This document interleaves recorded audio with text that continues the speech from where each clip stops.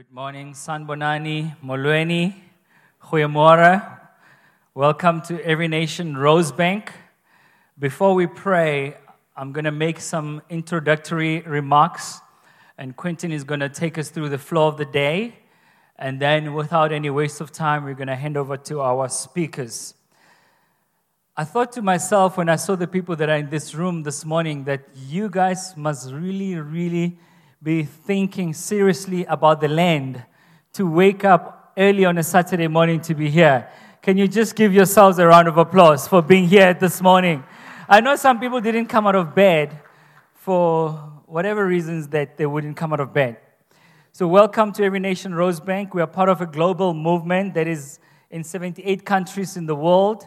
We have 10 congregations here in Johannesburg. We are honored and blessed to have other members from other congregations here with us and people from other churches outside Every Nation and people from different backgrounds. The vision of this church is to see lives, communities, and society transformed through the Word, the presence, and the power of God. At the core of who we are as Every Nation, it is about transforming our city, Johannesburg, transforming our nation, and transforming the world through the gospel of Jesus Christ. We are passionate about nation building. And how apt it is that today we have this land think tank a day after Africa Day. Happy belated Africa Day if you missed it. May I take this opportunity to remind us of what the scriptures say about us, the church, the body of Christ. We are the salt and the light of the world. A city set on a hill cannot be hidden. That is from Matthew chapter 5. Today the church is on the hill and regaining its prophetic voice and its prophetic model to the nation. And we can say amen for that. The church is also a pillar and foundation of truth from 1 Timothy chapter 3 verse 15. Psalm 89 verse 14 says, righteousness and justice are the foundation of your throne. Love and faithfulness go before you. I believe we will never experience justice fully without righteousness. We need both justice and righteousness together. Let me borrow from one of the great leaders who's ever lived in history, Dr. Martin Luther King Jr. He says this: it is not possible to be in favor of justice for some people and not to be in favor of justice for all people. Let me read that again. It is not possible to be in favor of justice for some people and not be in favor of justice for all people. Martin Luther King Jr. also said, the church is the moral compass of society. So friends, today as we approach this topic of the land, with this objective, this one objective, to grapple with principles we learn from Scripture and also how we as Christians can contribute to the discourse that is facing our nation. Today is the start of a process. Let me emphasize, today is the start of a process of developing a sense of what we as Every Nation Church understand as a biblical view on the land issue within the South African context. We also believe that people should have a voice, and dialogue is part of the journey to give people an opportunity to air their voice, and that's what we'll be doing today. Our aim is to make a submission on the land expropriation without compensation, and today's session will give us a framework and content for that submission. The outcome of today will inform the Every Nation leaders on how we can make the submission. In conclusion, although the views of the speakers, the panelists, and participants may not necessarily represent the views of Every Nation, we have invited the speakers today because of their experience, reputation, passion, and wisdom. So today serves as a step towards the direction of formulating a collective view as Every Nation leaders. If the church is not going to provide solutions or be part of giving solutions to the issues facing our nations, who is going to give those answers? Who is going to give those solutions if we, the church, don't rise up at this hour? Let's pray.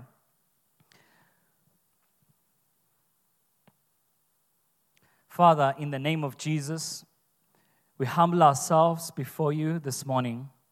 We acknowledge you as King, as Lord, as Savior of our hearts. Today we ask for your guidance. We ask, Father, that God, even as we discuss today, that we will come with open hearts to be changed, to be challenged, and to walk away with the perspective of heaven. Father, I pray, knowing that on our own, we may not have all the answers, but with you, Father, we can get solutions that will help our nation in this hour. We pray that your name be glorified in all that we will do today. In Jesus' name, amen. Quentin. Morning, everybody. So I want to start off with a story, a particular time in history. I don't know if it's true, but it's a great story nonetheless. The Pope decided that all the Jewish people in Rome should leave. And the Jewish leadership were very upset by this and went to the Pope, said, this cannot happen. He said, but I'm the Pope, it's going to happen. So after a little bit of negotiation, they decided that there would be a debate between the Pope and a champion from the Jewish community. The Jewish community needed to find their champion. So they went to business, and nobody from business wanted to debate the Pope.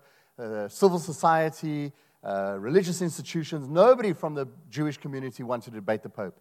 Eventually they found Joshua, a cleaner, in the synagogue. And they said, Joshua, the people in Rome, the Jewish people in Rome, are depending upon you to debate the Pope. Will you do it?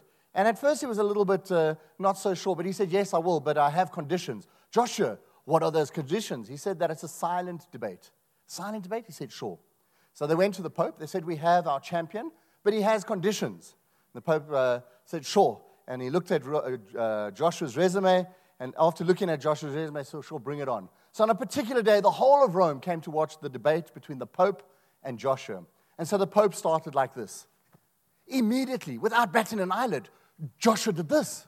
The Pope was shocked that Joshua could reply so quickly. So on the back foot, the Pope did this. And again, instantaneously, Joshua did this. Now, the Pope was really nervous, and so he clicked his fingers, and some priests and cardinals ran on, and he pointed to this, and they opened it up. It was Holy Communion. And again, without batting an eyelid, Joshua pulls out an apple. The Pope throws his hands up and says, the Jewish people have won the debate, and storms off the stage. The Jewish people pick Joshua up, sing and celebrate as they go back to the synagogue. So behind closed doors, they said, Your Holiness, what happened? He said, well, I started with the big guns, Father, Son, and Holy Spirit. That's right. What was Joshua's reply? That there is one God. How could I deny that? Fair enough. So what did you do then? I said, I went for something more universal. I said that God is all around us. And what was Joshua's reply? He said that God is right here in our midst. I could feel him. How could I deny that? Fair enough. So what did you do then? Well, I brought out something that there's no argument against. You cannot argue against Holy Sacrament. It's impossible. There's no argument against it. You're right, Your Holiness. But what did Joshua do? He pulled out an apple to remind me of the fall of man and the need for grace. Thus, the Jewish people won the debate. Fair enough. So back at the synagogue with singing and celebrating, they said, Joshua, tell us what happened. He said, the Pope gave us 3 days before we need to leave. And what did you say? I said, not 1 day are we leaving, not one. That's right, Joshua. Then what did the Pope do? He said he's going to gather us all up and we'll have to leave. And what did you say? I said we're staying right here. That's right. That's right, Joshua. Then what did the Pope do? He said, then the Pope did something strange. What did he do? He brought his lunch. And what did you do? I took my lunch out. Now, I like that story on multiple levels. I think it explains my relationship between me and my mother-in-law. I think it explains a lot of what happens in businesses. And I think in terms of what we're talking about today, I think it explains a lot of why this is such a contentious issue. Because we are showing a whole bunch of things that we believe to be right, and somebody else is seeing it from a very different point of view. And so we want to be able to set the rules of engagement so that we're not taking the chairs off the hinges and throwing it at one another by the end of today because somebody did this and I thought it meant something else. And so we really want to engage around that. And so for me, it's about how do organizations think? When me and you think, what do? We have a conversation with ourselves. For an organization to think it needs its people to speak. And so today, for me, Every Nation or the church in Johannesburg as an organization is thinking about the land issue. And for us to do that, we need to speak together with one another. We need to think together and speak together. And so it's important for me to say this, that it's not about simply reporting on our old thoughts. The problem is when we have these kind of conversations, and I've been watching the WhatsApp group, a lot of people have come very prepared for the conversation this morning. There's theses been written, people are reading lots of books, and so I feel a lot of us have come into the room with a lot of ammunition. And so for me, I need to talk about two things. So the first thing is we're not having a discussion today. A discussion, the root word of discussion means to break apart. And if I'm coming into the room to have a discussion, if I have a particular point of view and Sai has a particular point of view, if we have a discussion, I'll walk out of the room with my point of view more intact. And so what I really want us to consider having is a dialogue. And a dialogue says, I come into the room with my point of view, Simon comes into the room with his point of view, and we walk out of this room today with a new point of view, something that hasn't existed yet. But for us to do that, it means that we need to humble ourselves. It means that we need to understand that I don't necessarily have the answers. And so we talk about this thing, creating a safe space to have dialogue. And so the first thing that we need to think about when we're having the safe space is to listen. And listening, there's this person that once said, I always thought that I needed to be prepared to talk. It never occurred to her that she needed to be prepared to listen. And so the encouragement for every one of you, as much as you have got reams of documents that you've come into the room with and armed yourself with, I want you to be prepared to listen as much as you're willing to listen and talk. Listening says seeking to hear the others, what the other person is actually saying, and not putting my thoughts and opinions on that. It's like the man and a woman driving down the road, and the woman shouts out of a car, "Pig!" The man gets incensed, rolls down his window, and shouts at the woman, "Cow!" And then he drives around the corner and drives into a pig, right? And so the idea is that when somebody says something today, you're a bit slow with the jokes, but that's okay. You're warming up. It's a Saturday morning. It's a Saturday morning. So it's important to make sure that when somebody's saying something, you're not putting your interpretation of what that person is saying, but really just say, what is the person really saying? The other thing around listening, I often think we miss, is listening to ourselves in these conversations. So no doubt today, one of our speakers, one of the participants is going to say something that is going to touch you. It's going to show you pagati inside. It's going to make the hair on the back of your head stand up, and you're going to want to respond. My question to you is to say, let me take a step back and listen to myself. And now because I'm in church context, I can say, what is the Holy Spirit saying to me during this time, right? Because I often feel when we become anxious, when we become angry or frustrated by what somebody's saying, I think it's more about me than what the person's actually saying. And it's more about what do I need to learn from this. And so during the day, when you begin to feel that anxiety, that anger bubbling up inside of you, I want you to take a step back and say, Lord, what are you trying to teach me during this? What is it that I'm missing? So listening is about listening to others, but also listening to ourselves. The next thing that I want us to think about is respect. And can you remember the day you were born? I asked this once, and the guy put his hand up and said, I remember the day I was conceived. And I thought that's a different kind of consciousness that I'm not aware of. But if you think of a baby in a family, how that baby is loved, right? People send you gifts, your whole family comes to a standstill. But the baby is actually quite useless if you think about it. It can't contribute to society, can't dress itself. It's completely reliant on somebody, but yet we love it. But now most of you have a bank balance, you're contributing to society, you're somehow engaging more differently, but yet you're loved less today than you were on the day you were born. And so when we talk about respect today, when somebody's speaking, is to respect them primarily because they're made in God's image, that they're a human being. And when we begin to respect each other, it's about this thing that I like. It says it's respecting the legitimacy of another point of view, the legitimacy of the other. And so we want to say when we respect, we need to look again and not judge on first impressions in terms of who is speaking here, and just to take that step back. And then the problem in South Africa is often we have the tendency to listen to who is saying what, not what they are saying.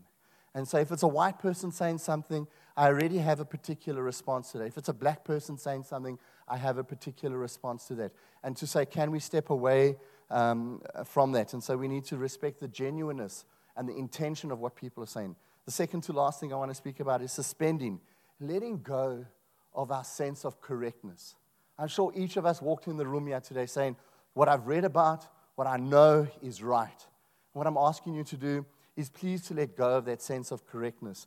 And many of us, I think, have walked into the room like this bottle of water that's full of opinions. And because I'm thirsty, I'll just take a sip. But can I ask us to empty a little bit of ourselves so our opinions are not full?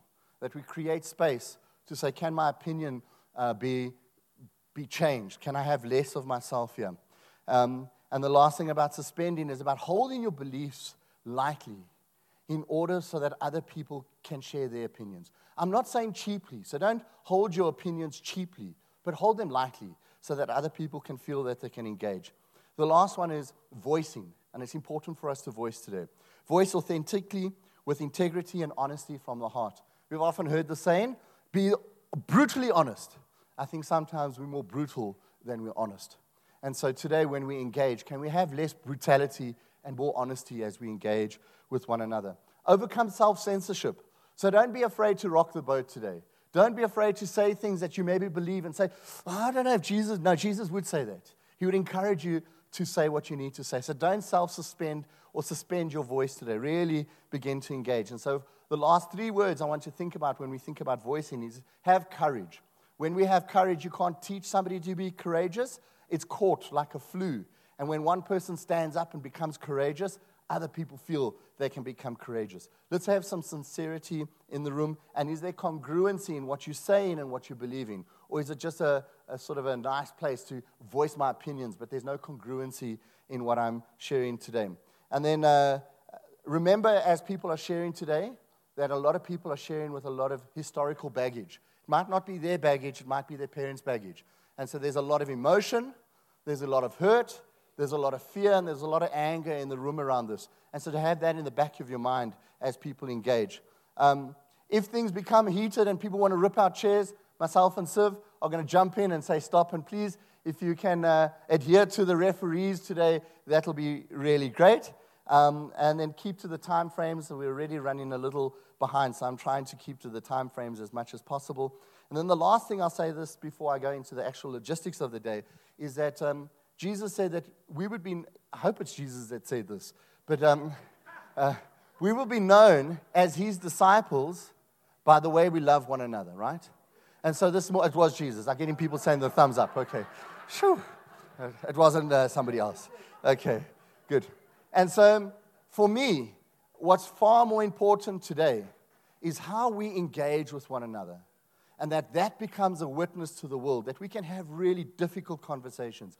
We can have different opinions, but how we engage with one another becomes the light and the witness to the rest of the world. And so after I've spoken, Simon's going to introduce the 3 speakers. We'll have a break. After the break, we'll come back, and those speakers will have an opportunity to answer some questions. We'll have a couple of other panelists up here.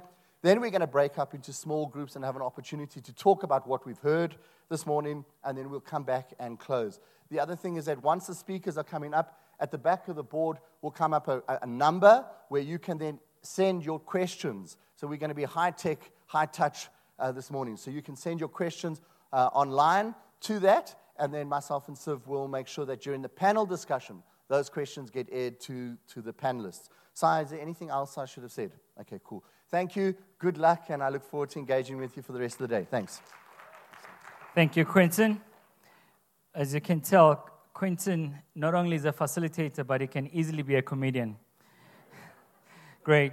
I'm now going to take time to introduce our speakers. I'm just going to give some highlights because we are privileged to have them with us. These are people with very long CVs.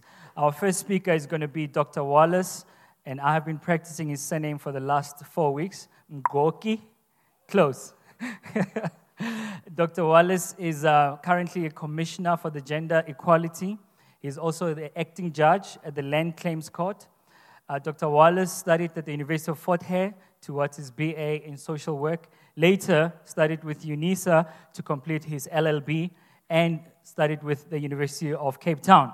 Dr. Wallace has also been part of the Graduate School of Design at Harvard, Cambridge, and Massachusetts University. Where I come from, we'll say, Lotata is schooled. Dr. Mngoki has also been appointed in various positions, including the Commission for Ikapa Municipality and other local municipalities. He's also worked as a Cape Town City Manager. He has been appointed as a Chief Land Claims Commissioner. Finally. He is married to Dolly Carol Nonyameko, and they have 3 children, Bolumko, Lindiwe, and Nomvoyo.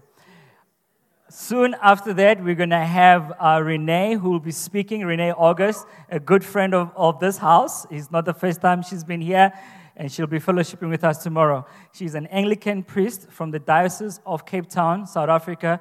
She has lived and worked in the inner city of Cape Town for about 5 years. She's ministered in London for 5 years, also started her own consulting company focusing on facilitation, process design, and project management.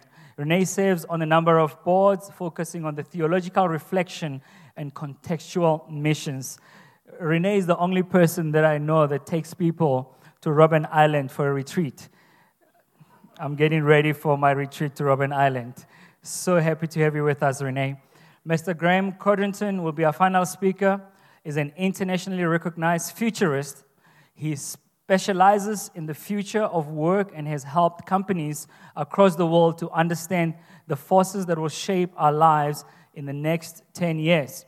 Graham is worth listening to because he has 5 degrees, 5 best-selling books, and lectures at 5 international universities, including London Business School and Duke. All right, you can send your CVs right now or your application. But don't worry, he's not a boring academic. And we're looking forward to our time with Graham this morning.